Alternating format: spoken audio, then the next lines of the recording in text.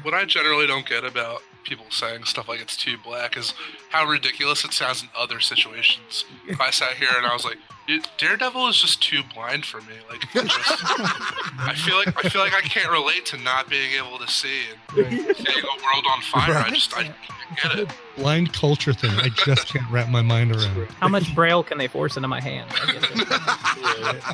These days, the comic book owns pop culture.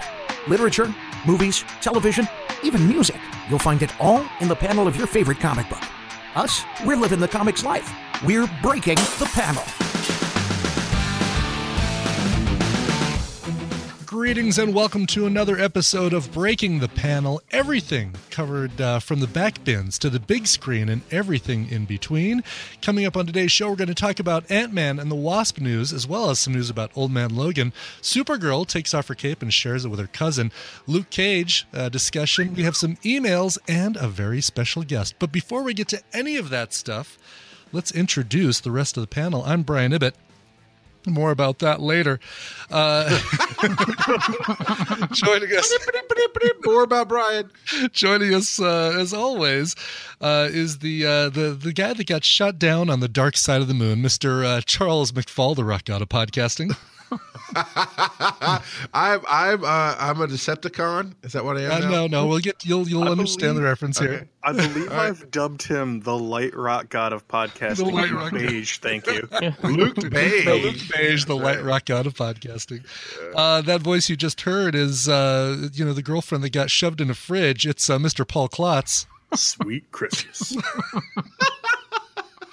And lastly, Mr. Chris Wisdom, the guy who got shot by that burglar I could have stopped on his way through the hallway there. You just didn't feel the need to? Just didn't feel the need to. Notable comic book exits is what we were going for today. I got Chris's. Who was that? I'm the filthy casual. So who was the girlfriend shoved into the Kyle Rayner's girlfriend. Exactly, Alex. Oh yes. It's been a while since I've read. And then of course, Lanterns. Phoenix at one point was killed on the dark side of the moon during an X-Men battle. Okay. With the not Guardians. Who were they? The Shi'ar. The Shi'ar. Yeah. And the reference, by the way, and we'll just get this out of the way real quick, is this is my last episode of Breaking the Panel. Really enjoyed being part of this show when I was able to be part of this show. I've been, it's no secret to anybody, the schedule that I've had has only allowed me to be on less than half of the episodes since its debut, and other projects and things coming up are going to preclude me from being able to even maintain that sporadic schedule. So I'll still be in the background, still be part of the network, but I'm leaving you guys in the very capable hands of Light Rock God Charles and Paul and Chris.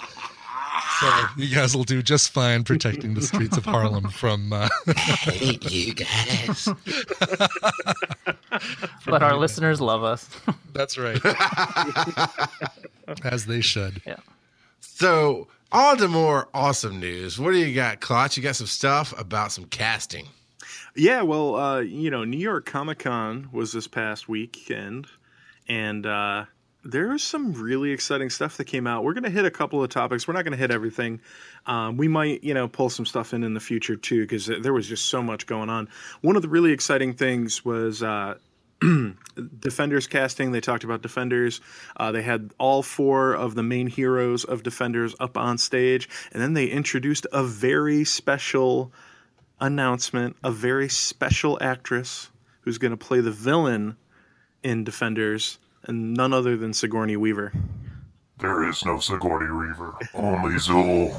Get away from her, you bitch. Yeah. So, whether it be ancient demons or, creepy xenomorphic aliens from some other strange world, she's going to bring some kick-ass. I'm thinking, I hope.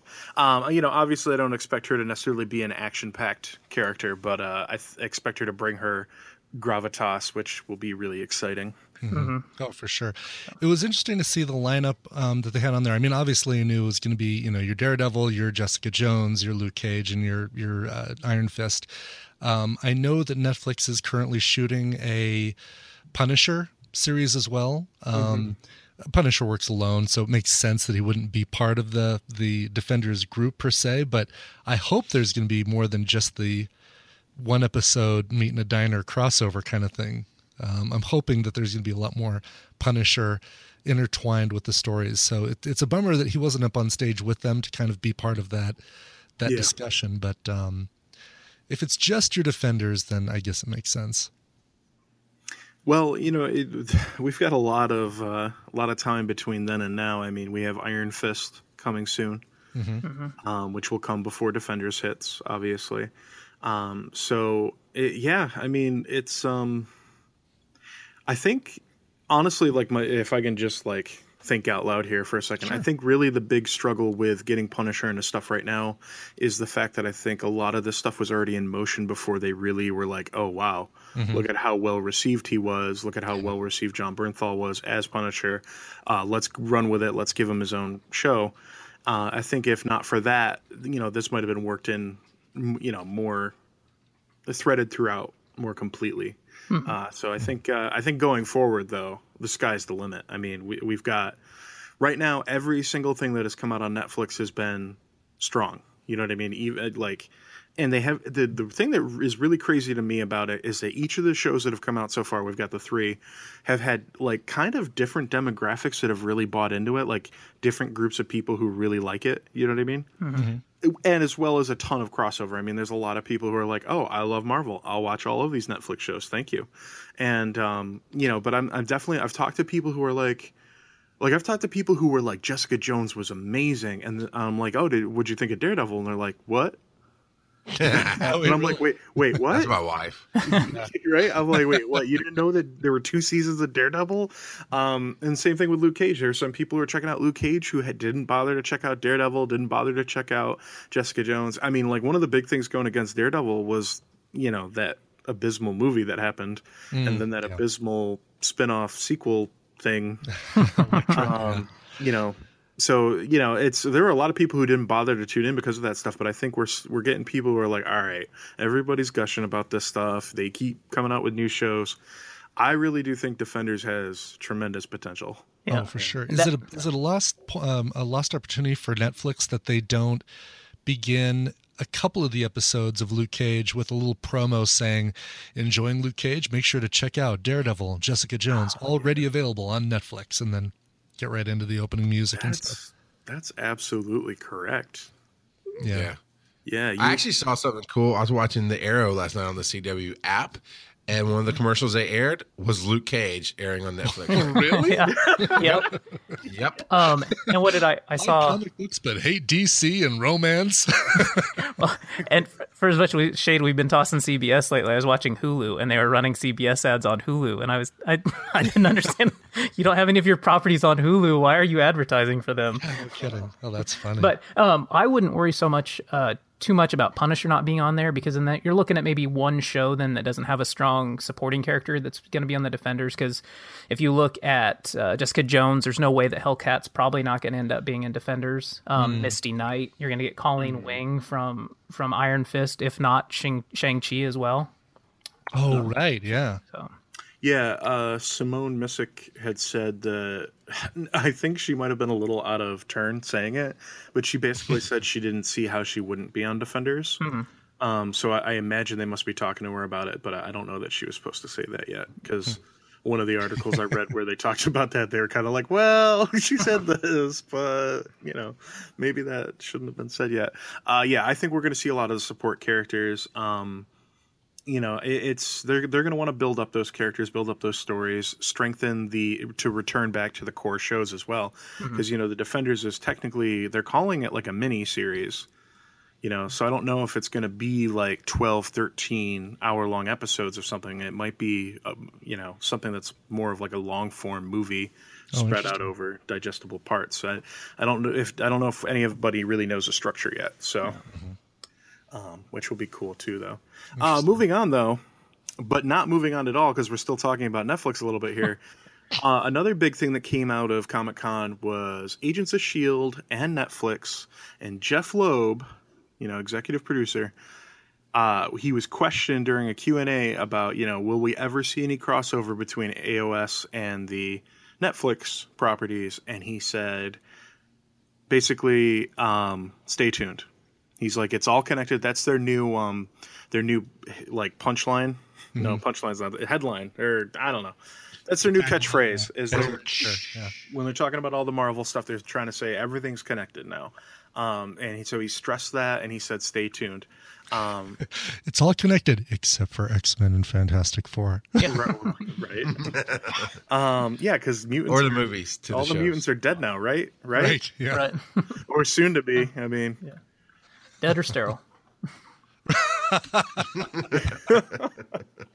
Brian, you've got some. I do, yeah. So some other news that came out of New York Comic Con in an interview that Evangeline Lilly did with Blaster.com. They were talking to her about Ant-Man and Wasp, right? And the upcoming film that has her and Paul Rudd again donning their suits. And it's going to be, from her discussion, she announced that it's going to be an origin story for the Wasp. So she's looking forward to that. And it's actually because of that origin story that she and Ant-Man aren't slated to appear in the Infinity Wars films, but they're scheduled for part 2 of a follow-up Avengers movie, like Avengers 3 Part 2 or something like that, so that they can give Wasp the full reveal. So she was talking about how they didn't want to kind of do this, well, let's introduce the character before the solo Ant-Man and Wasp film. So they're going to wait and introduce her in the or do a follow-up introduction after the solo movie with the two of them.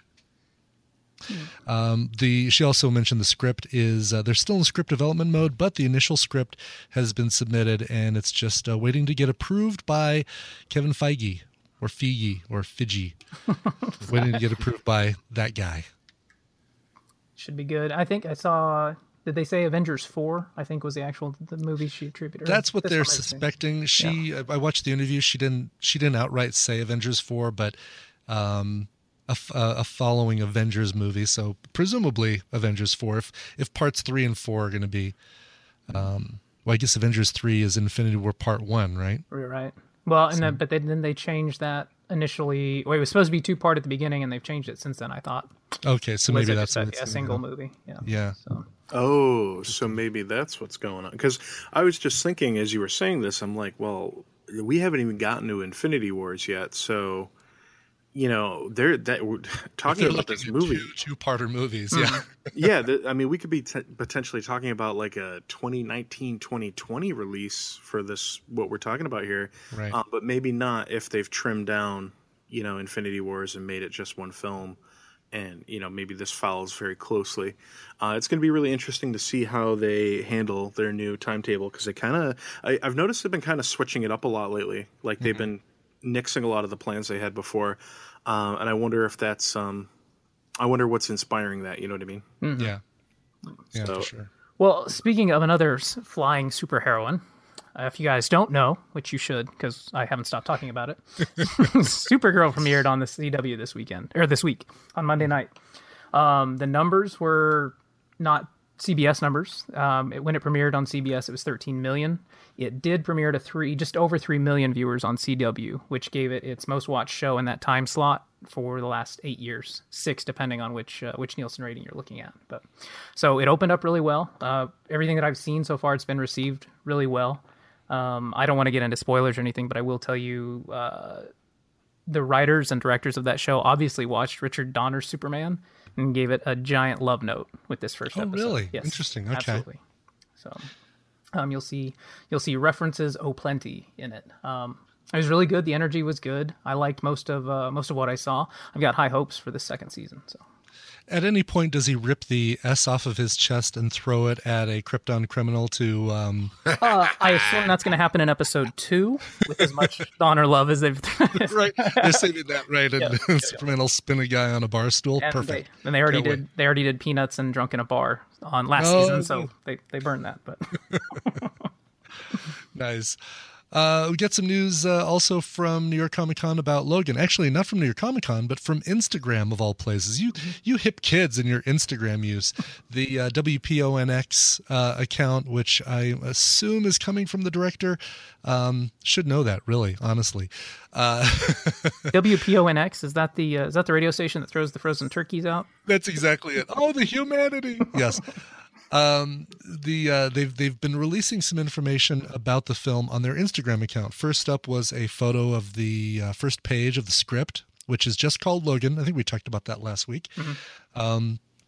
We've also seen not the Logan, not the Logan. Yes, the Wolverine Logan man, Batman. Nope, just plain Logan. And they've also released a photo of Patrick Stewart, who once again is going to be playing Professor X, but is playing a very old-looking Professor X. The film, I believe, takes place in 2027. I don't have it in my notes here, but I believe that's the case. So it's a future Professor X. And they've also confirmed that Boyd Holbrook is going to be playing Donald Pierce as the villain in the film. He's a member of the Hellfire Club, the blonde android dude. He was also a leader of the Reavers, or a member of the Reavers. So either one of those storylines or something brand new could be the one that they approach with the Logan storyline. Now, the Reavers are actually... No. There's who's the bad guy that's going to be on the Arrow crossover? It's not the Reavers. It's that's a whole universe. Different comic. Yeah, but there's something along the name. The Reavers did pop up, so maybe that was in relation to Logan. When you said it beyond Firefly, it actually triggered something in my. I think there are Reavers on both sides, or am I thinking of Ravagers? There's one for Marvel and DC. I know because I played HeroClix. I know that there's a couple of keywords in that game that are based on like team names like that or organizations that crossed over on both sides and created some really interesting situations. I can't think of any DC Reavers off the top of my head. Ravagers, you're only talking about Deathstroke's daughter. Yeah, not sure. So anyway, it's going to be I'm looking at the Arrow crossover notes right now just to see if there's anything. Wild Dog, nothing. No notes about who the villains are in this. Am I alone though in wishing that they'd push out just a little bit further? Because I don't want it to get 11 years down the line and be like, this is not the future we were promised. Yeah, I'm tired of running into that. Although we've done the past, we've done the present, we've done the past on multiple Wolverine installments, as part of the X-Men and also part of his solo stuff. So seeing something that takes place in the future, and again, I know exactly what you're talking about, because they could show a future where Cyclops and Jean Grey aren't around or something like that. And now we have to know that, all right, what are they going to do in the next movie to kind of get us to that direction? And if they don't, then how are they going to break the lore kind of thing?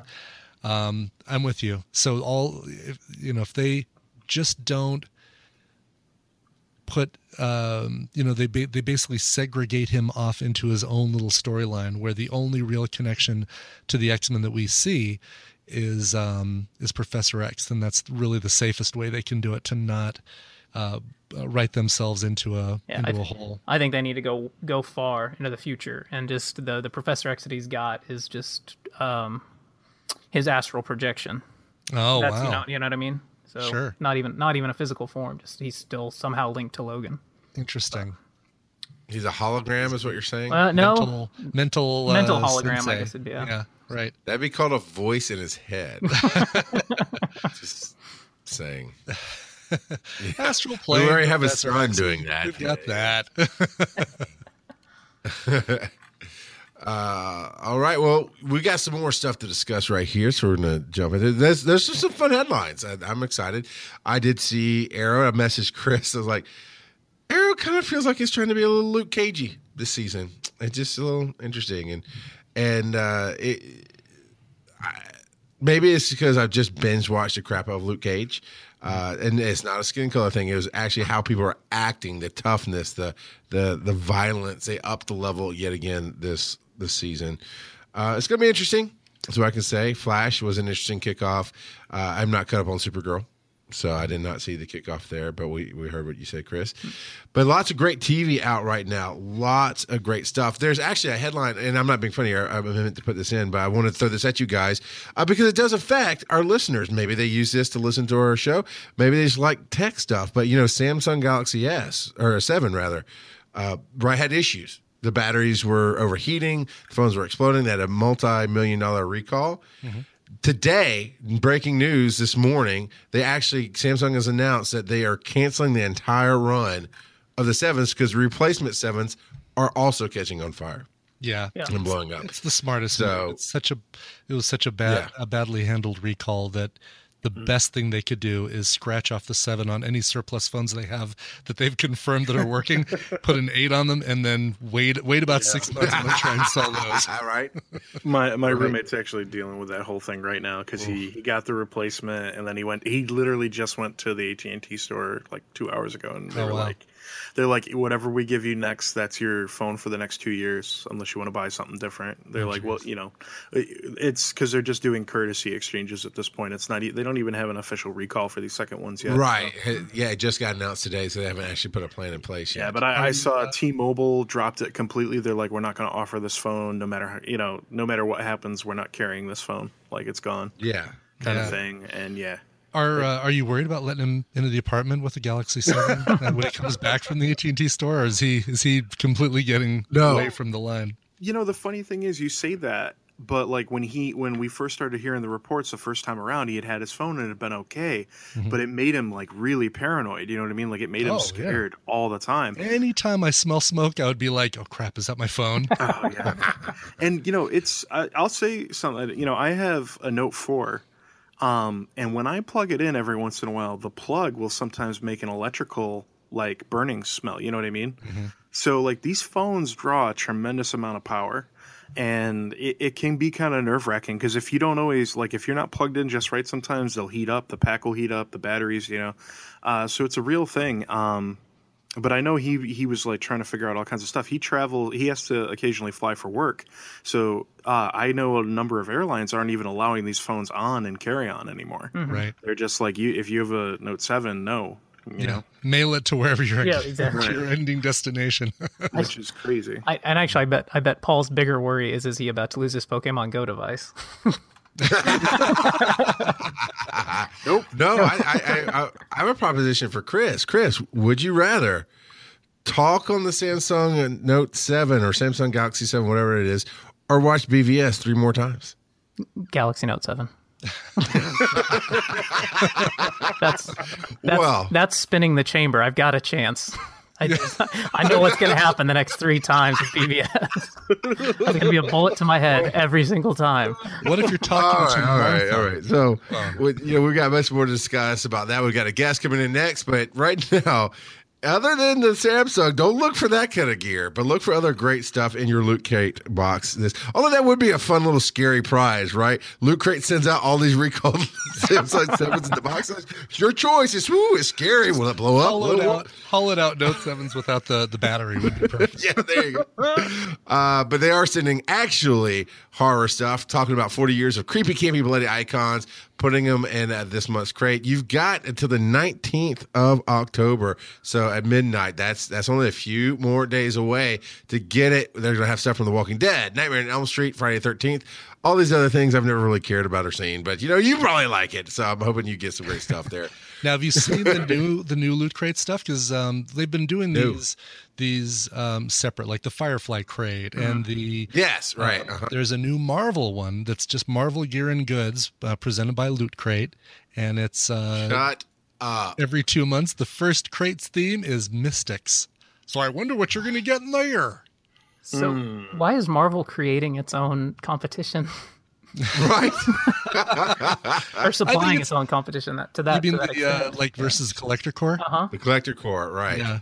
You know what? That's the same time Unsubscribe from too, Collector Core because I don't want any Funko Pops. I'm hoping. Yeah, Collector Core is all Funko Pop, man. It was all right. Yeah, so I'm hoping. I mean, just from looking at the kind of stuff they were talking about, the email, I want to say there was hints of a Doctor Strange robe, which Sounds fantastic. Except for big guys like me. Has it got like To the door wearing my Doctor Strange robe and nothing else. as long as its collar is like those cheap Right, pop-up super tents, high. those cheap pop-up tents, so that you can flip it up and down real quick. Nice. Yeah, that Well- collar's got to be popped, man. So there you go. I got to have There you go. Go to lootcrate.com. Go to lootcrate.com /giant size team up and enter code giant size team up to get any of this awesome stuff and get some money off of your new subscription. So go check that out. All that stuff sounds cool. But Klotz, you have got a guest on today to talk about some comic goodness. Yeah, I've got my friend Rob here, who is the owner operator of comicplug.com, as well as the man behind a very exciting new Kickstarter, none other than Double A Squad. Hey, Rob. Sounds pretty cool. Yeah, doesn't it? Which the Kickstarter's open right now. It'll still be open when this show goes live in a few days. We're recording, on Tuesday, the 11th of October today, but it's going to be going on for a number of weeks still. I have seen the sample art that is on the site, and it looks insane. Rob, can you tell us a little bit about it? Yeah, I don't know if you guys remember that show, Time Squad. It was like a really bad, 90s Cartoon Network show. Basically, it was like a robot, a little kid, and other robot, like a cyborg guy, and they went back in time, and they did a bunch of stuff with the past, like George Washington stuff. This is kind of like a spin-off of that. It's about a team of four people. They basically the universe is going to end because this invention, the Time Mat, was created, and it was hacked so people could go forward and backwards in time. So people are going back in time, messing everything up, and they're basically the worst of the worst. They handle 1950s photo bombings and graffiti in 1805 and stuff like that. So no going to the past to set things right kind of stuff. This is made. Yeah, they're the lowest of the low. They're we keep you around, but you don't really. What you do is not really important. But soon they find out that what they do actually is important. Right from the first issue, they go on. Their first mission is actually to edit a scene of someone giving the middle finger in the first film ever shown in 1895. And basically after that, they find out that there's actually more to do, and it's kind of like a zero to hero story. So yeah, it's kind of like I said, it's kind of a spin-off of Time Squad, except there's a plot. And the show had no plot. They were just hey, let's go back in time. George Washington's crazy. There's no reason. Everything has a reason. There's a bunch of twists and turns every issue. It should be a lot of fun. I tell you, I was looking at the reward levels on your Kickstarter, and I would like to see the network pledge the 2,500 just so we could get Luke Beige in print. Actually, that reward was very last minute made, because I realized that in the first issue there's a very applicable scene where you think someone might not be all right, and for $2,500 I'll kill him. We're at a little bit over $2,000 now, so we're reaching for $3,500. If you fund the comic, I'll kill whoever you want. I just want to get the book made. Wow, this went dark. Yeah. That escalated quickly. You want their pet bird killed? I'll kill it. I don't. He is a comic writer for hire over here. So I mean, it can't be any character. What if we take out your main character? That's what the reward was for. The reward's for kill off a main character and replace them with you. Yep. That is some power. I mean, so go to patreon.com /breaking the panel. We want to raise the money to do this. So we can. Actually, I want to reverse it. I want to maybe put my co-host in and kill them all. Oh, man. Wow. That is This is exciting stuff, folks. I mean, Right. you can be part of comic history and then just completely destroy it as well. I just love your attitude towards like, yeah, I don't know, I don't care. I just want to get it funded. I want to get this book made. I'm like, that's cool. Now, what else before this? What else have you done? Because I didn't write down. I apologize. I didn't write down the sites that Klotz read off. But tell us about your sites and what you've been doing. I do a comic news website, comicbook.com. Basically, it just started with we were looking for. I don't remember exactly what it was. It was like me and my friend were fighting over Scotty Young variants and like what were like the best ones. So I googled like what are the best Scotty Young variants. Nothing really relevant came up, and I was like, all right, I guess we have to make a comic website. I guess we have to have top 10 lists for this stuff, and and then it just kind of spiraled out of control. We started like I probably only started like really getting into comics like 3 or 4 years ago, and then it just started spiraling out of control. We got some like pretty big breaks on interviews. We've interviewed I know so little I can't remember her name. Booster Gold. Booster Gold sponsored you? Is that what you're saying? Who writes Booster Gold? Oh, I don't know. Let's just say Nathan Fillion. Oh my God, Charles! Charles is our resident casual, so when he's stumped, he just throws Nathan Fillion in. Dan Jurgens, that's him. Yeah, like Dan Jurgens, Cullen Bunn, like a bunch of like big names did a lot of cool stuff for us. So we just kind of started from that, and then one day I realized I really don't like a lot of comics that much because a lot of comics suck. So I was like, I'm just going to make comics. One day I decided I'm going to make a comic, and then I did. The end. So that's my story. So you're really gunning for like the Alan Moore approach to doing comics, right? Like everything else is garbage, but what I made is awesome. Please don't make movies out of this. I have like a couple ideas lined up. This was like the one I've had for the longest time. It was just kind of like, let me see if I can get this funded, or if I'm just a crazy person who's on the street begging for change. Right. Hey. I want to jump back and mention, like, looking at the Kickstarter, the art, like, who's your artist? Because the art looks incredible. It looks like it looks like you could slap a Marvel or a DC on it and have it be like a kind of a more kids oriented book, but like it looks like it belongs on a newsstand. Yeah, my I know a guy, James Roach, who he kickstarted his first comic recently, Wretches. That was his first Kickstarter, and I really love the art for his book. I just asked him, I was like, hey, who's your artist? And it's this girl, Chunlin Zhao from China. She does a really good job. You should see my scripts. They're garbage. Like, they don't make any sense. But she just figures it out, and she's like, is this what you wanted? I'm like, oh, that's perfect. Yeah, she does a really good job. She's really easy to work with. That's awesome. Yeah, she's quick too. Yeah. I think we probably 2 months we did character designs in like the first 9 pages and a cover. So she worked real quick via emails. That's remarkably quick for like a first go at something, you know. Yeah, it's really good. I like the differences in the looks of the characters. I mean, not only are they drawn differently, but a few of them have the artistic style in it is disparate too, which I think lends to different characters. So. Yeah, I didn't really have anything in mind either. I was just kind of like, hey, I want this guy to be tall. I want this guy to be black.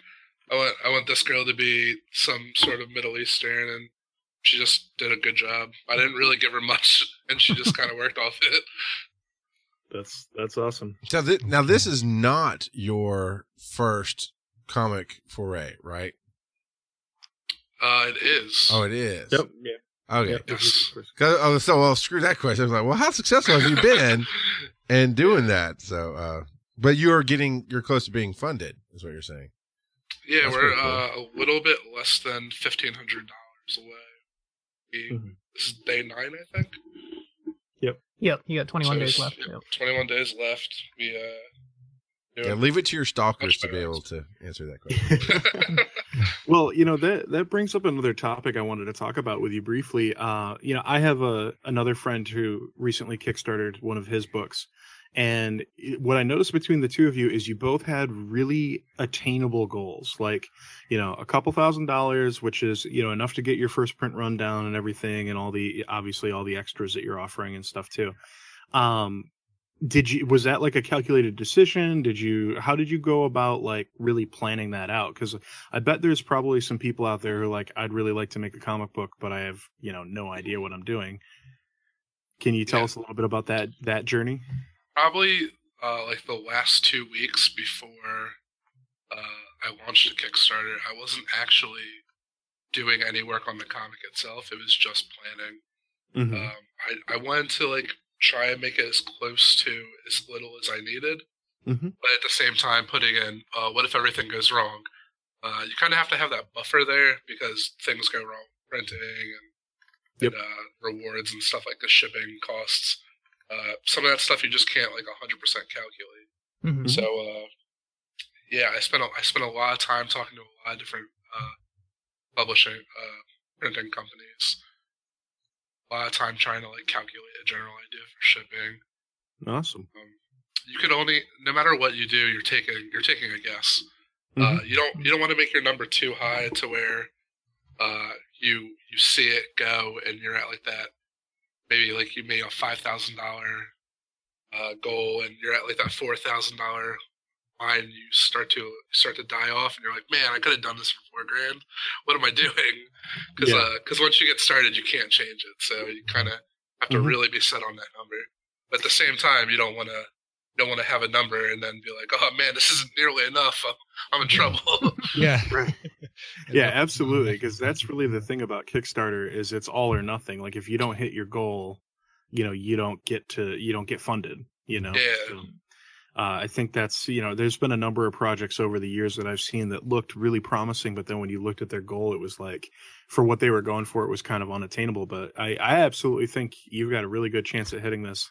And folks at home, I mean, if you're at all interested in independent comics, give it a check out. Can you hit us with the Kickstarter URL? Do you have it off the top of your head? Oh, it's real long. There's like a bunch of numbers involved. Oh, okay. All right. Yeah. Well, we'll You're post you're it. best off. Yeah. Yeah, we'll make sure it gets in the show notes. I found Absolutely. it Yeah, just by we'll doing have it in the show Kickstarter notes. Chris is here. pages He live. doesn't. Yeah. But yeah, Double A Squad. I'm really looking forward to it. Hey, so I got a question about your website there, Rob. Sure. All of those subscription boxes that you have on your subscription boxes tab, do all of those guys sponsor you? The website's been slowly dwindling because Oh. I'm doing a bad job of keeping up. Like superhero stuff and Nerd Block and Yeah, because we're Uh, sponsored by Loot Crate, and wow, you're all over the place if those guys all sponsor What your is it site. called? Is the share a sale? Yeah, it's all share a sale. Okay. Except, the only like closed one is like T-Fall. The other ones are all. Cool. All right. Well, the thing everybody wants to know after you're done talking about your sponsorship, but you get to sit in for our main discussion of the show, and we're going to talk some Luke Cage. Have you been able to watch some Luke Cage, Rob? I haven't, but I've heard all of the hate. All right. You know what? That's a great way to kick us off. That is a great way to kick us off. Is that I haven't seen it on my Facebook pages. I've seen the reactions to it. What hate have you heard for this show as somebody who's not seen this? What do you know about this show? Everyone either says that it's amazing or it's too black, is what I've heard, which was a little surprising, and I'm very curious to what that means exactly. Right. Well, if I can jump in here, I guess, what's very obvious is that Luke Cage is essentially a blaxploitation character, and the direction they went with the show was to make it very much about that. about its blaxploitation roots, about Black culture.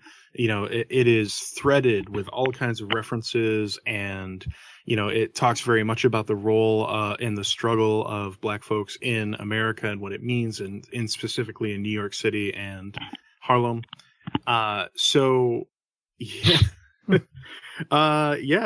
some folks really feel like Luke Cage is too black, and what does that even mean? Right. I mean, Right? what are they saying that there's too many black characters? Are they saying that the show just has too much of a black culture feel to it? What? That's the only thing I can think of Mm-hmm. to put it nicely, is that it's perhaps not relating to them in a way they thought that it would or should, because it's too deeply rooted in a culture that's not their own. And Right. so they're like, I don't get the show, because instead of being open to a new change, Right. something different. And my problem with that is it's such a weak argument, So because is you that- can get those same issues with a director. You know what I mean? Like, you Yeah. don't have to necessarily have that whole culture thing, but a director can shift that in nuanced ways that you wouldn't necessarily pick up on. But does that make Right. Downton Abbey too white? Because I don't get that culture at all. I totally don't get it. Saying that for a long time. Downton Abbey is too aristocracy. Like what you were saying there, Chris. I mean, I think it is exactly what you just said. I think it's that some folks who maybe don't have a lot of exposure to Black culture, and specifically American Black culture. That's what we're talking about here. And maybe, I mean, like, one of the things that really stood out to me is, as I know a good amount, but I'm no expert. I went to school to teach history, and obviously, if you teach American history, you've got to talk about what's happened and what African Americans have faced. All the way as far back as slavery, all the way up through, the racial tensions in this country, particularly the 50s and 60s, when it was really, really bad. And the civil rights movement and all that stuff. And some people just don't seem to be very comfortable with that.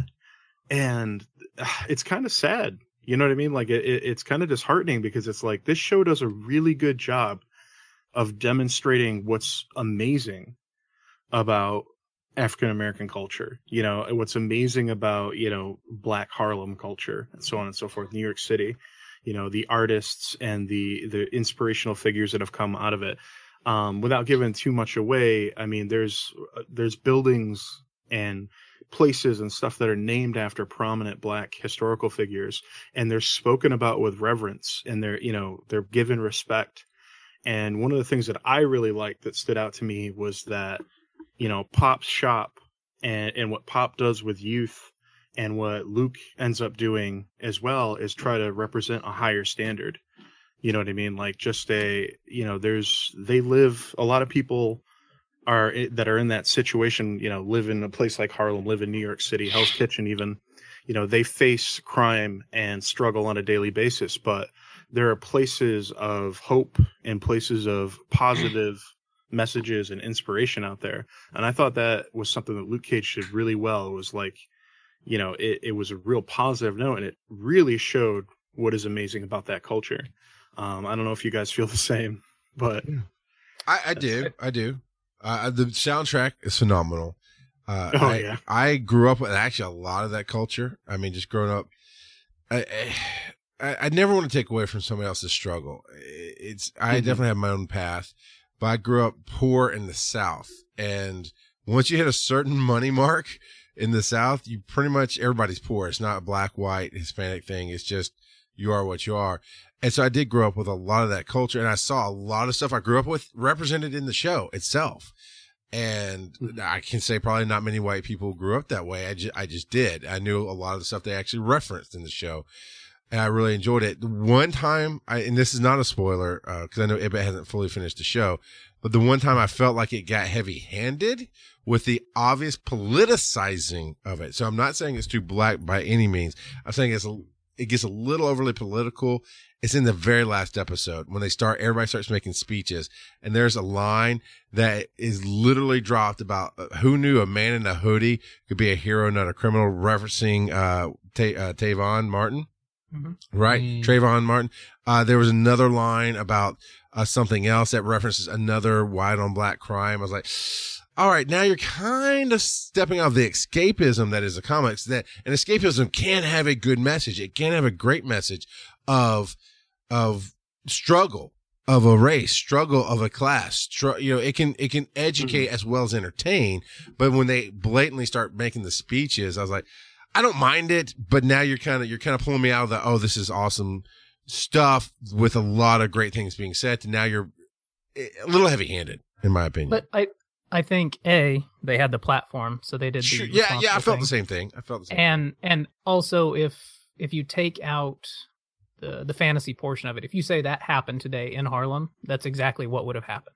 Those spin lines would have come out of somebody's mouth. So I think they were true to I could see that in the reality of it as well. I don't know. I think as far as the only thing that I was missing for me personally, if we're going to look at it from the blaxploitation angle, is with as much tail as that dude got, he needed to rob from Colt 45, and at one point when he said something about coffee, should have just said works every time. That's going to bring that up. Luke Cage is the only hero in the Marvel TV or Marvel Cinematic Universe right now that nobody can say no to him. His third mutant power, his third superpower that we didn't know about, he's got super strength, he's got super healing, he's got super pull. I'm trying to be a little clean for the show, but that man gets more coffee. He does. Christmas. He does better than Bruce Wayne and Tony Stark together. Goodbye. And that's what they are known for, right? What I generally don't get about people saying stuff like it's too black is how ridiculous it sounds in other situations. If I sat here and I was like, Daredevil is just too blind for me. Like, I feel like I can't relate to not being able to see and seeing a world on fire. Right? I can't get it. Blind culture thing. I just can't wrap my mind around. Right. Blind lives matter. Yeah, I mean, Jessica Jones is too drunk. I don't get that. I just can't understand how she drinks that much. How much Braille can they force into my hands? I get Ibbott, you've been kind of that quiet on this. What is your take? Because you've seen enough to get a good handle on what the show is actually doing. I think it does exactly what it set out to do. I can't imagine a Luke Cage series being done in a different way, in a sanitized Agents of S.H.I.E.L.D. kind of style, or in a romance Berlanti-verse kind of way. This is exactly how a Harlem-based superhero project, I mean project in every sense of the word, should be. It's dark, it's gritty, and you can't have a 90% African American cast, a black cast, without having the blues and talking about these struggles and talking about the way they get treated and racism issues and things like that. To do any of it without that would be a disservice to the viewer and to that culture. So if whoever's making these arguments, they're absolutely missing the whole point. And I guess they won't be in front of me in line for the next Medea movie. Well, not many people will, but no. Right. Well, yeah, I mean, Medea watches Luke Cage.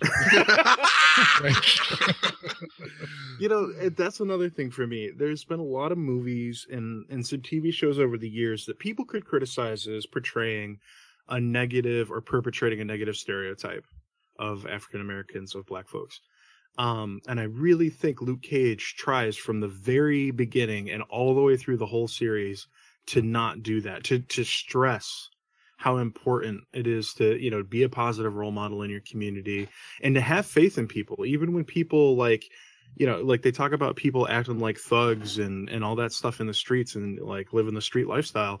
And yet there's still hope. You know what I mean? There's hope that people can redeem themselves. Like, I love the fact that Pop is a character that used to be a thug. He used to deal drugs. He used to do bad stuff. And then he redeemed himself and he reached out into his community and became a safe haven for, other people, young folks who needed a safe place to go, hide out for a little bit and get some real, like some not insane violence and insane poverty and all that stuff. That's one of the things that I really loved about it. That really stood out to me, and I love that Luke embodies all of that. So he's going to bring that to wherever he goes. Agreed. So I don't see how you could watch it and think it's too black and not see all that positivity there as well. It's like, I don't know what you thought you were getting into. Yeah, it's definitely like every other comic property. It has its own flavor. It has its own specific audience. It might not be for you, but for you to say it's too black and that's why it's not for you, maybe you should just keep that inside your house and not on the internet. My wife, she watched Jessica Jones. She watched every episode of Jessica Jones. She watched the first episode of Daredevil with me when it first came out and didn't like it. Thought it was cheesy. Did not watch any of season 1 or season 2 of Daredevil, but she watched Jessica Jones. It's just one's her cup of tea, the other wasn't. She's actually watched parts of Luke Cage, mostly because Jeff Randall was here and we forced her to because we were getting shows done about it. But it is, everybody has their own cup of tea. But when you say something like, and again, I'm so glad, honestly, that I've got my Facebook people following tweaked that I don't see ignorance on the internet in my own circles. I don't see people go, I see people not get the show and that's fine. But anybody would come out and say, oh, it's too black. It's like, it's Harlem. Now I could nitpick another thing in the last episode. I'm not going to nitpick it because I know it can happen and it has some basis and believability. I found it a little heavy handed again, but again, I'm going to leave it alone. But other than that, is Harlem. If you put in a white lead, anything in this, why bother? Right? Mm-hmm. I mean, it'd be a little funny, but also kind of drive home the point going back to Downton Abbey. Let's have Will Smith guest on that show. What's the point? It doesn't fit the show at all, right? You can't. I don't know. I'm just a little irritated. Will Smith being Will Smith. Well, yeah, that's true too. If he were to bring in some incredible performance, and he could of an era accurate character, I mean, that would be a completely different story. But let's have Spike Lee guest as a director for Downton Abbey. How about that? It just doesn't fit. It's not the audience, is what I'm saying. Right. But just that, it just blows my mind. It's like, I was actually going to mock Chris at one point. I don't remember what you typed, Chris, but in our group, he said something, and I almost went, "Oh, you need the white boy primer. Here, let me help you out." Because you asked some question about it, and Mike actually teased you before I could, so I didn't get the mock you for that. But I can get not understanding certain parts of it. And yeah, we'll give you a little grief, whatever. But I like when people give me grief. I also like when people educate me, and that's what Chris was looking for. But at no point did he or anybody ever know when it's just too black for me. What the hell's wrong with you? I mean, I saw a little bit of what you were just talking about on Reddit when they put up the season thread where you could go talk about it with spoilers, and a couple people chimed in. They're like, I don't get what everybody's all hyped about. It's boring. I was bored. I was bored right away. And then somebody was like, yeah, I couldn't find anything I could relate to. And somebody responded to like, oh, you white though then, huh? And I was like, oh man. I'm like, that almost feels like wrong because it's kind of combative to say that. Oh, absolutely. It's kind of true. It's like, so, if you don't get what's going on, take a second, pause it, maybe do a little Wikipedia search and figure out what they're referencing, what they're talking about, or at least just sit there and take it in. I mean, I've watched tons of stuff over the years where it's like, I don't know what I'm getting into. Like, particularly British TV. When I first got into British TV, if you just pick up a random British show that's not like Doctor Who or something like that, something that's like very British, you know what I mean? Like where it's full of their slang and, all their culturalisms and all that stuff. It can be daunting. You're like, what the hell are they talking about? What's going on? Like, I think of like Lock, Stock, and Two Smoking Barrels and Snatch back in the day. With the Cockney rhyming scheme and like, pikey, like all that stuff. It's like, what are they saying? And it's like, just go, ride along and ride it out and see, see what happens. And then if you didn't get it all the first time, if you were having a good time anyways, go back and try it again. Yeah, but don't just titles on if you have to be able to keep up with it. But I love what you're saying, Klaus, is find that new experience. And there's definitely been times. Yeah, there's definitely times when my wife and I have watched, we go deep into British TV. So we watch stuff that most people don't even, and because it won't hit mainstream America. We catch it on Hulu. They have their own British section there. And we'll look at each other, and sometimes we'll look stuff up, and sometimes we'll just watch for context and learn why it's funny, why the laugh track is going, why it's supposed to be a joke, those kind of things. And that's what I think you're saying here is if you don't understand it. Now, I want to be clear. None of us are saying if you didn't like it, you're racist. That's not what we're saying at all. We're saying the people who say it's too black are being racist. You're being ignorant. You're being sheltered. Open up your horizons. If it's not your cup of tea, if you're bored, that's fine. Yeah, I don't know if we need to go so far as say racist, but you're missing the point of it. If you feel like it's too black. Racist. Anyway, sorry, no. All right, Rob. That's racist. Rob, and thanks for being on. You got any last things you want to throw out here? No. You know, the funny thing is, you don't know that Charles does that all the time. I do. I'm sorry. Oh, man. I watch every episode. Of course I know. Yeah. Just check out the Kickstarter. Give me all your money. Thank you. Perfect. That's awesome. You know, I like an honest man who's just like, just give me all your money. One of my favorite things that Rob has done in the last couple of days since it launched is he posted, he's like, if you like comic books, like this status, but I warn you, I will ask you for your money, and I mean it. I'm going to come after you for your money. You don't understand how truthful that actually was. I messaged every single person that liked that, and I was like, give me your money now. Give me it. Yeah. Man, but overall, I've been grinding like really hard for it. Like I probably made like $250 going on Twitter and just like typing in the search I just backed, and every time someone like just backed something on Kickstarter, I'm like, hey, check out my comic book. Like literally like probably $200 to $300 just from that. You're the definition of hungry and thirsty, man. And you're on it. You're after it. Mm-hmm. I love it. That's awesome. And we're going to follow it. The link is definitely in the show notes. I mean, Chris has already grabbed them and put them in our notes here. They'll be in the show notes on our website. That is giantsizeteamup.com/breaking the panel. And we're going to follow it and see how you do and see how this thing grows. And I want you to come back and talk about your next one that you're going to do after this and all that jazz. Yeah, so very cool. Well, while we let Rob go and say our goodbye, stay tuned. We've got bills to pay ourselves. Give us your money, but just listen to these ads. You know, it makes it easier for you, right? So check out our advertisements that are not supposed to be politically charged, because we dealt with that earlier on last week, and we'll give a brief statement about that. When we come back, we've got your emails, we've got some Twitters, we've got a lot of great stuff to read. So stay tuned. Right after this, we'll get to you. All right, we're back, and thank you for listening to that. Hopefully it was very whitewashed. Oh, that's a bad term. Hopefully it was very middle of the road for you and very non-charged, because we definitely had an issue. Hopefully a product you've already bought during that commercial. So we were informed last week that when our most recent show went up and a number of the other shows that are on the network went up, fans reached out and told us that there were a number of political ads that were being run attached to our show on Blog Talk Radio. And so we wanted to address that really quick and say, first of all, we apologize. Our relationship with Blog Talk Radio is that they seek out ads for us. You know, we don't get final approval on them or anything like that. It's generally not an issue. You know, something like this has never happened before.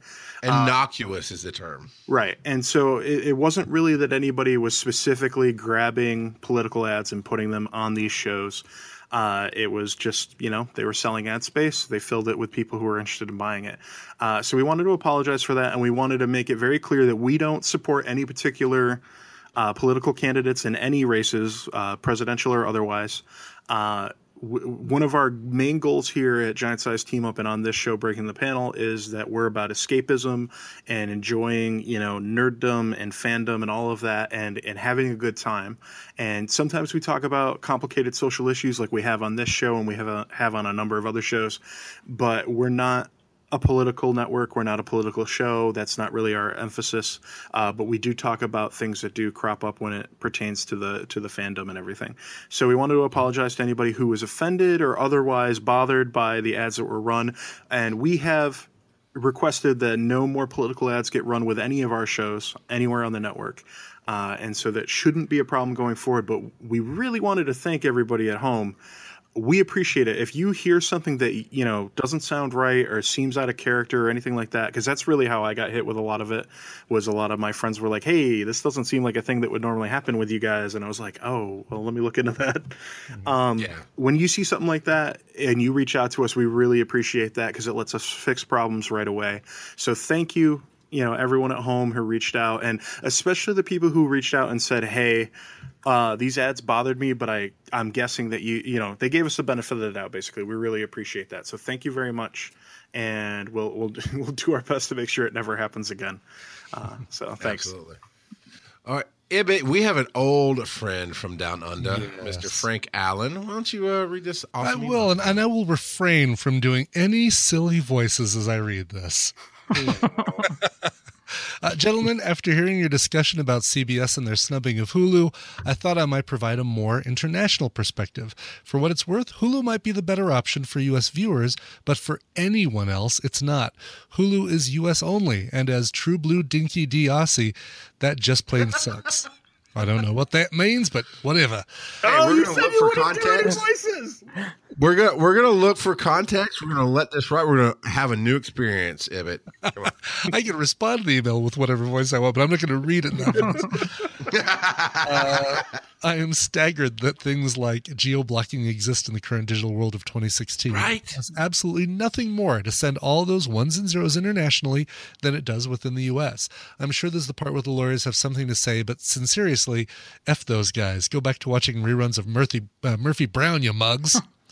This is what I believe is behind the CW's move with their own app. Netflix is a more global service, so the deal with them makes sense.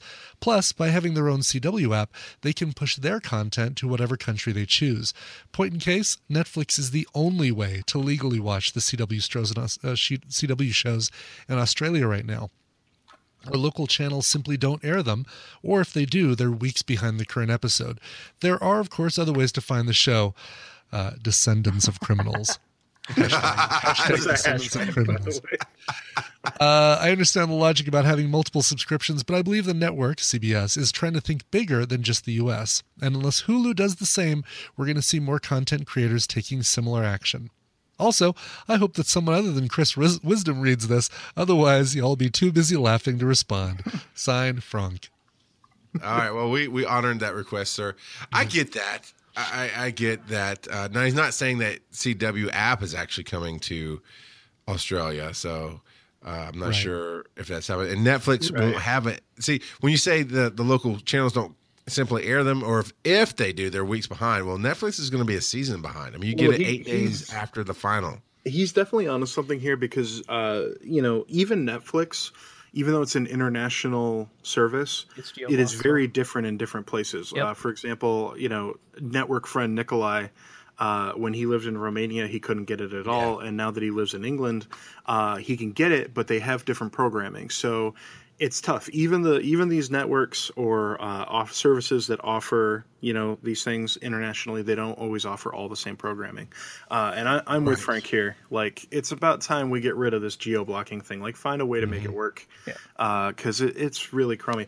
And vice versa. We've talked about it in the past. Like, it's really frustrating, for example, when a new Marvel movie comes out and it comes out 2 weeks ahead of time in Australia and Asia, and all of those guys are ruining it for us on social media and the internet for 2 weeks. I mean, it's like, it's not even like it's a few days. This is why we geo-block you, Australia. Right?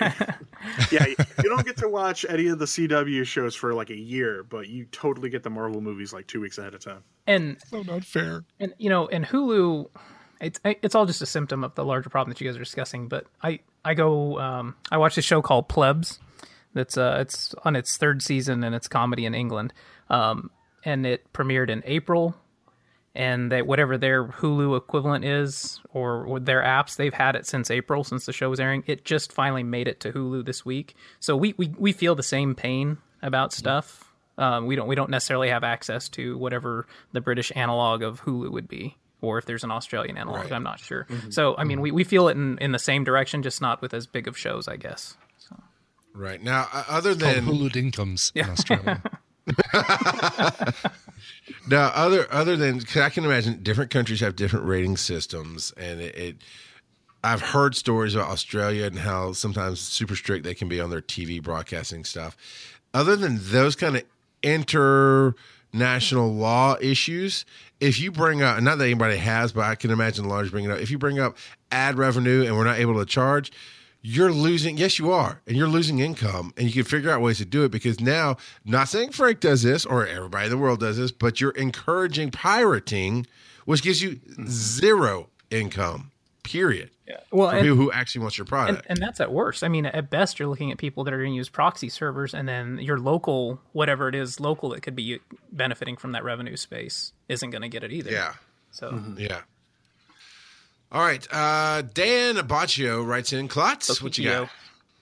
Yeah, that's You're right. I'm sorry. He even says it in email, doesn't it? Yeah, It does. Very last line.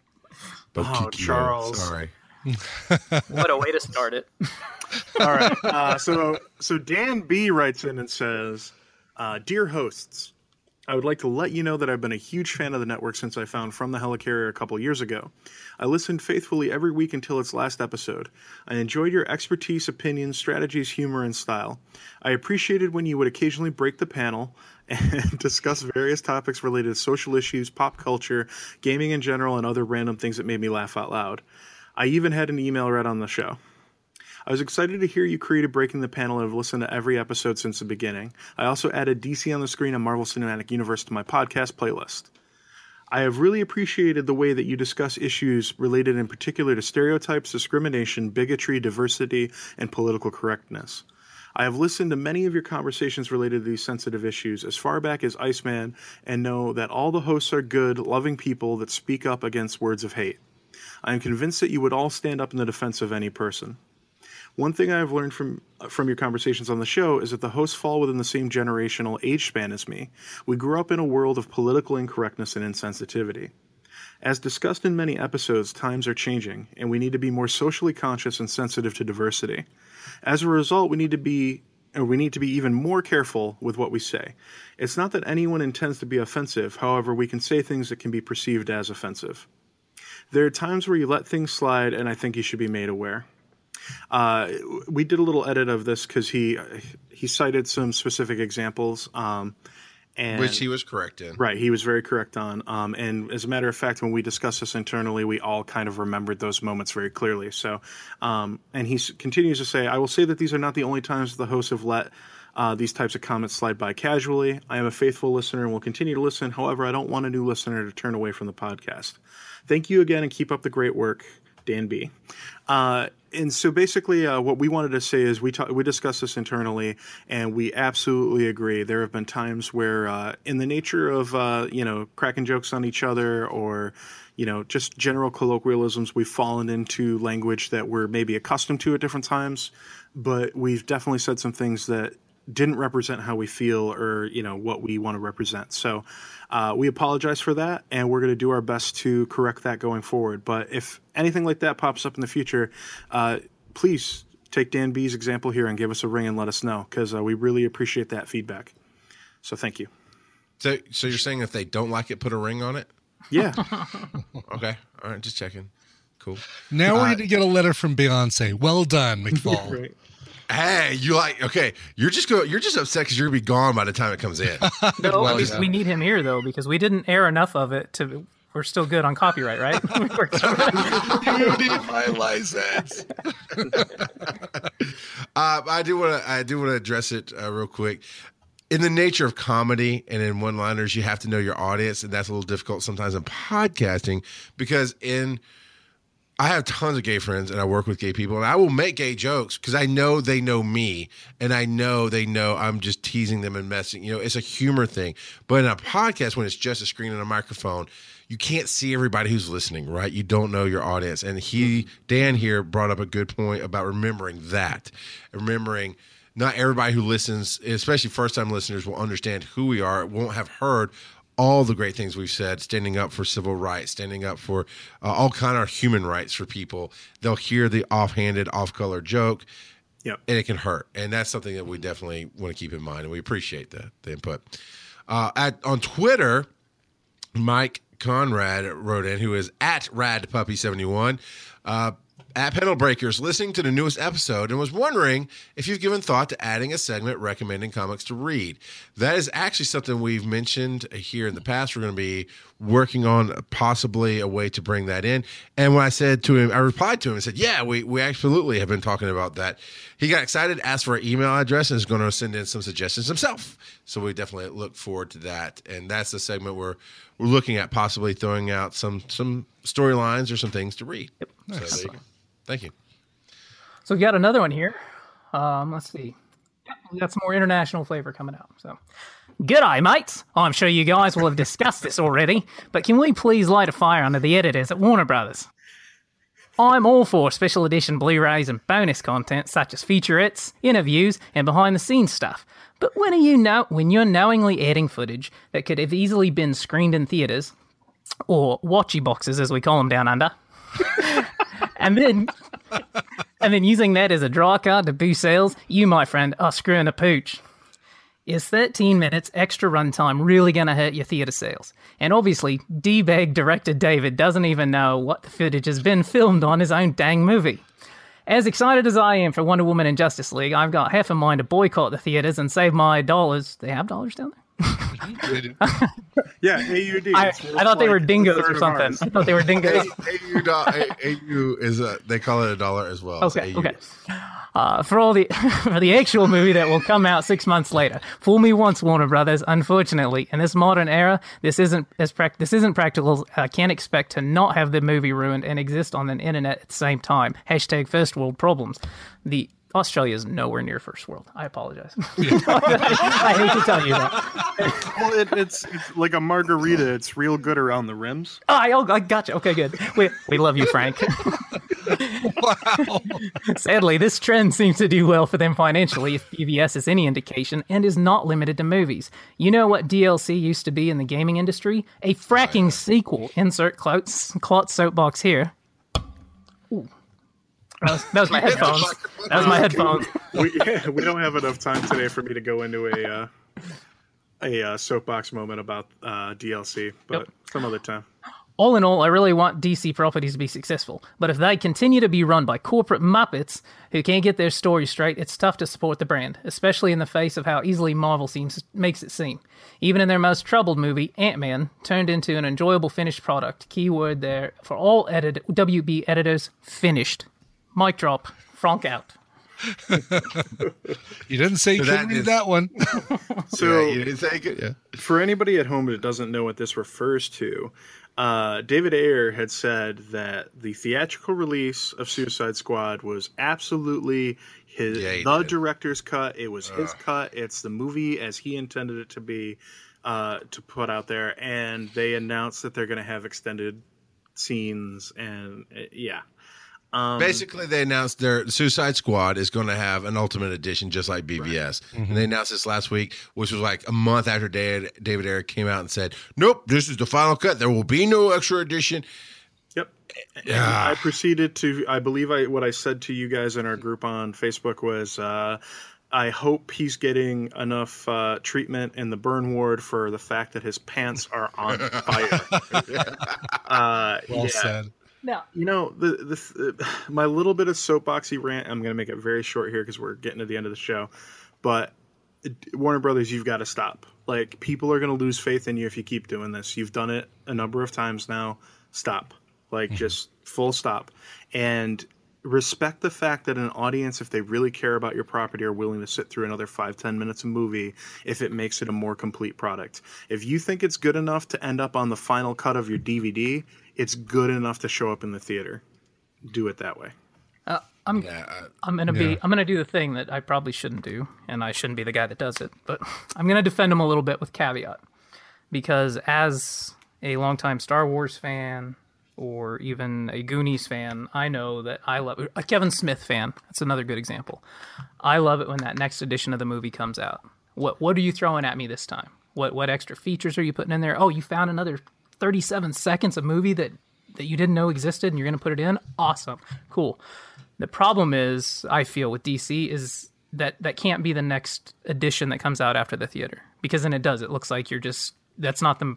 Yeah, that's not. I mean, that's not what Wait, they were are you showing you in the theater. suggesting you're not suggesting then they release multiple versions of the DVD or the Blu-ray, are you? Like a James Cameron kind of thing? Well, I'm saying to me that would almost be more palatable because you already see Well, the that all over the difference- place, and we're only chastising Warner Brothers for doing it, and a lot of people do it. Lord of the Rings, all of the Lord of the Rings did it. Lord of the Rings was a little different because they added close to half an hour to each of those movies. And I've got you, but your argument would still stand. If your No. fans care, they would sit through it. And it's like we've discussed, you can easily add in an intermission. But I digress, because the point is people have been doing it. And Star Wars is a prime example of it. Kevin Smith is another. How many different editions of Clerks do I own? Several. Right. Well, but you're also talking years. No, exactly, and that's what apart. I'm saying, and that's But that's here's- the caveat is you cannot do it right out of the gate that way because it's disingenuous. It shows that you're just No, but there's even worse. It was even worse is what Frank says here. Finished. BVS, you had an issue with the Superman character, but that being aside, everybody had a bit of an issue going, these cuts didn't make sense. Mm-hmm. Some of it just popped. We have questions. Why did this happen? And then the Ultimate Edition made the movie a whole different film. It felt like classic, true suspense spy movie type feel versus the jitter jamble of what it was. That is not a finished film. The same argument was made for Suicide Squad, right? We all had our different opinions on how it went. It was kind of fun, whatever. But we felt like some of it, why did all of a sudden this happen? Why did all of a sudden that happen? And if these 13 minutes tie together and make it a coherent film, that's not an extra edition. That's not a collector's edition with 13 more minutes of footage that didn't really matter to the film, but you might like it because it's Thor brushing his hair in the wind, whatever. It's when you talk about Star Wars. Yeah. I haven't ever gone and seen another edition of Star Wars because I didn't need to see TIE Fighters in HD, or now they added more color to the explosion of Take this. that Or back. spoilers. Yeah. No, you're fine. You're right. You're absolutely right. But I mean, Star Wars there's the classic edition, right, where Han shoots first, and then there's the special edition films. I feel like I'd want to own both. There's aspects of one I like, And there was an there's uproar aspects- when that happened, right, Ibbot? Right. There was was. a huge There totally uproar. was. Well, the big beef for a long time was that there was no way to get the original theatrical cut on Right. home media until very recently when Disney took it over and they said they're going to make it available. I don't know if it's out yet or not, but Not yet. no, not yet. they said it's coming though. They said we're going to give you the original theatrical without all the special effects and all that stuff from.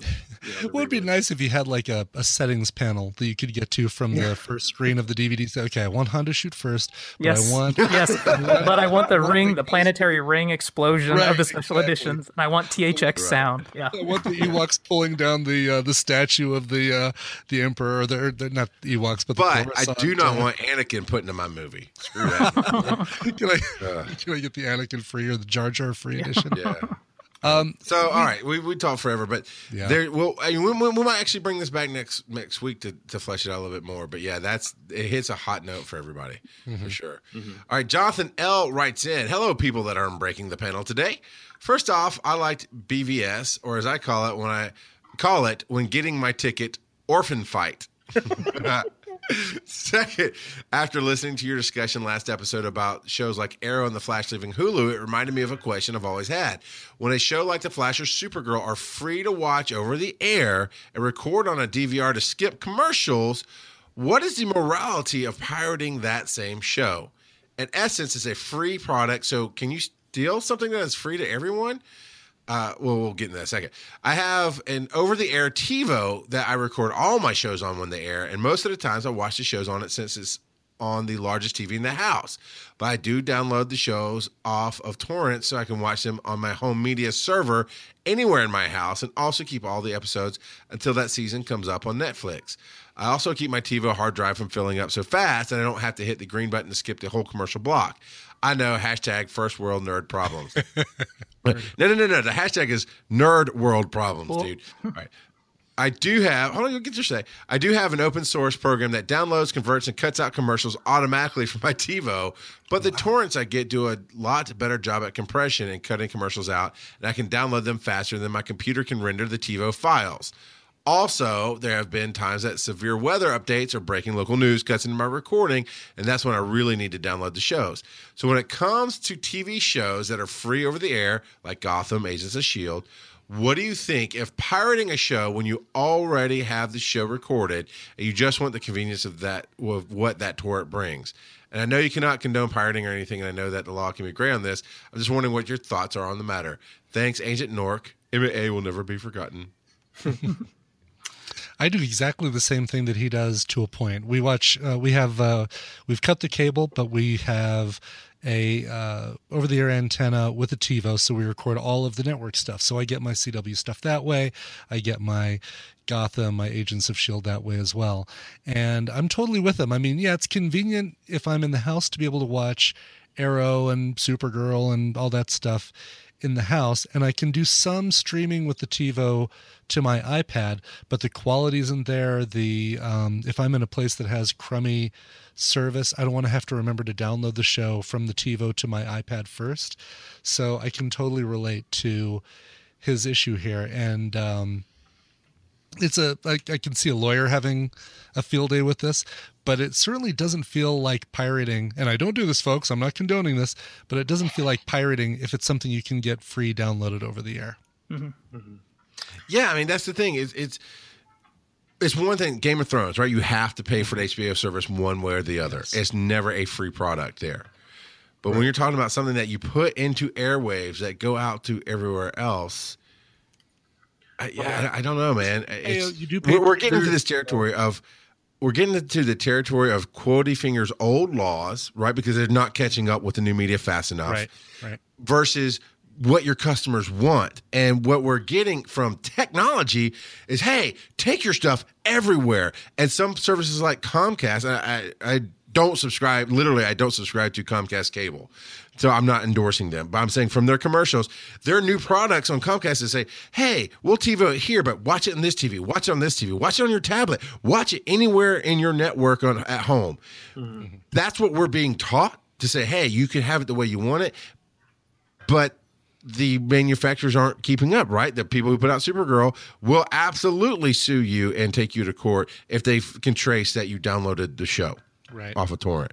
Mm-hmm. I think it's a hazy shade of gray for morality. I think it's a stinky dumpster fire for customer service. I think ultimately, the true legality of it is, since these shows eventually are sold on DVD or Blu-ray as, complete seasons and stuff, it is still very illegal, mm-hmm. Because when you, as described in this email, the reality is when you download it as well as just DVR it or whatever, you're still preserving it long term. You now effectively own that show or season or whatever, and you didn't pay for it. But yeah, I mean, the reality is that it's really messy because torrent sites, the people who are dedicated to putting out high quality torrents for movies and TV shows are really good at what they do, and they put out a superior product. Shows that have commercial breaks, I've seen a number of ones that are downloaded that are like seamless. They're really well done. Mm-hmm. And they have them up within the hour. Like, it's incredible. Like, they have them up in high quality, fully edited, fully rendered very, very quickly.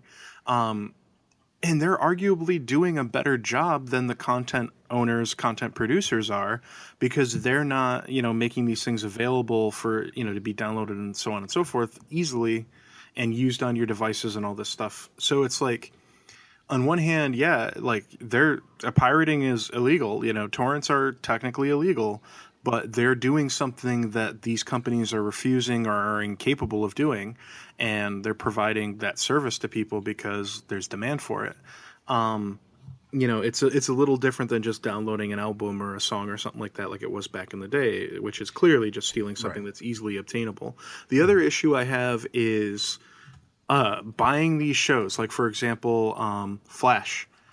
There's a listener that's going to hear this at home, one of my close friends who listens to the show.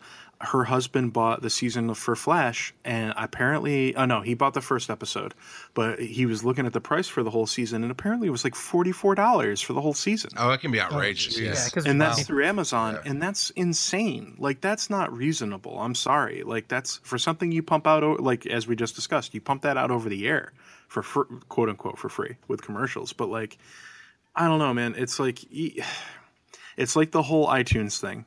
iTunes changed music it made songs, it generally have the value of 99 cents, and that can be frustrating. And there's a lot of artists who have taken a big beating because of that, and I totally respect that and feel for them. But on the other hand, that is what technology has brought to us. It is now capable to proliferate all of this media so efficiently, and the industries are not adapting to that. And I really would like to see them try to find a way. I think maybe some of these apps, like the CW app, is a step in the right direction. I don't want to have an app for every network that I watch something on, but if that's the solution, I guess that is the solution. You know what I mean? So it's tough, but laws and considerations definitely got to catch up. But somebody within the industry, there needs to be a little bit of a fire lit. There needs to be a challenge internally to start striving to provide a similar quality of service so that you discourage the pirating. You know what I mean? I will say HBO and CW, the steps they've taken, having their own apps directly to the consumer is a great step in the right direction. You're taking control of how you reach your audience. Because the reason I don't download or torrent is not because I'm illegal or morally upstanding. It's because I'm lazy. I don't have to deal with it. And I don't like the thought of, I got to make sure I'm not caught. Make it easy for me to stream on the stream. That's it. That's why I didn't watch the whole first season of Supergirl, because CBS gave us the middle finger digitally. Well, you know what? Now I am. It's on Netflix, and I'm going through it, and I'm still not that impressed. It's okay. But so they're doing good. HBO, people who are stepping in, and we'll see what happens to CBS. Maybe with this new Star Trek thing, as much as we think it's going to stink, they might actually help push the industry forward too. So sure. I don't know, but we would love to hear from you. Facebook.com/breaking the panel. We put up news, we put up thoughts, we put up comments. We want to hear from you. We're starting to get some great comments on the links that we're putting out and some feedback there. Twitter is Panel Breakers, at Panel Breakers on Twitter. Patreon.com/breaking the panel. Go and help support the show. We would love to have your support there. And no, Chris, do not start talking about prize levels. I'm done with that. And rate us on iTunes, giantsizeteamboat.com/breaking the panel. And, we're going to pour one out for our homie right now, Brian Ibbett, who will never be dead again. To us, you are. I do have to talk to you Thursday. That's right. You guys can all still hear me on Pokemon Go podcast. So I'm around. I'm still part of the network, but maybe not vocally. All right. Well, you know what? You're the last man out, so tune in next week to hear Brian Ibbett say nothing. Oh my God, that burglar! or alternatively, the Brian has fled.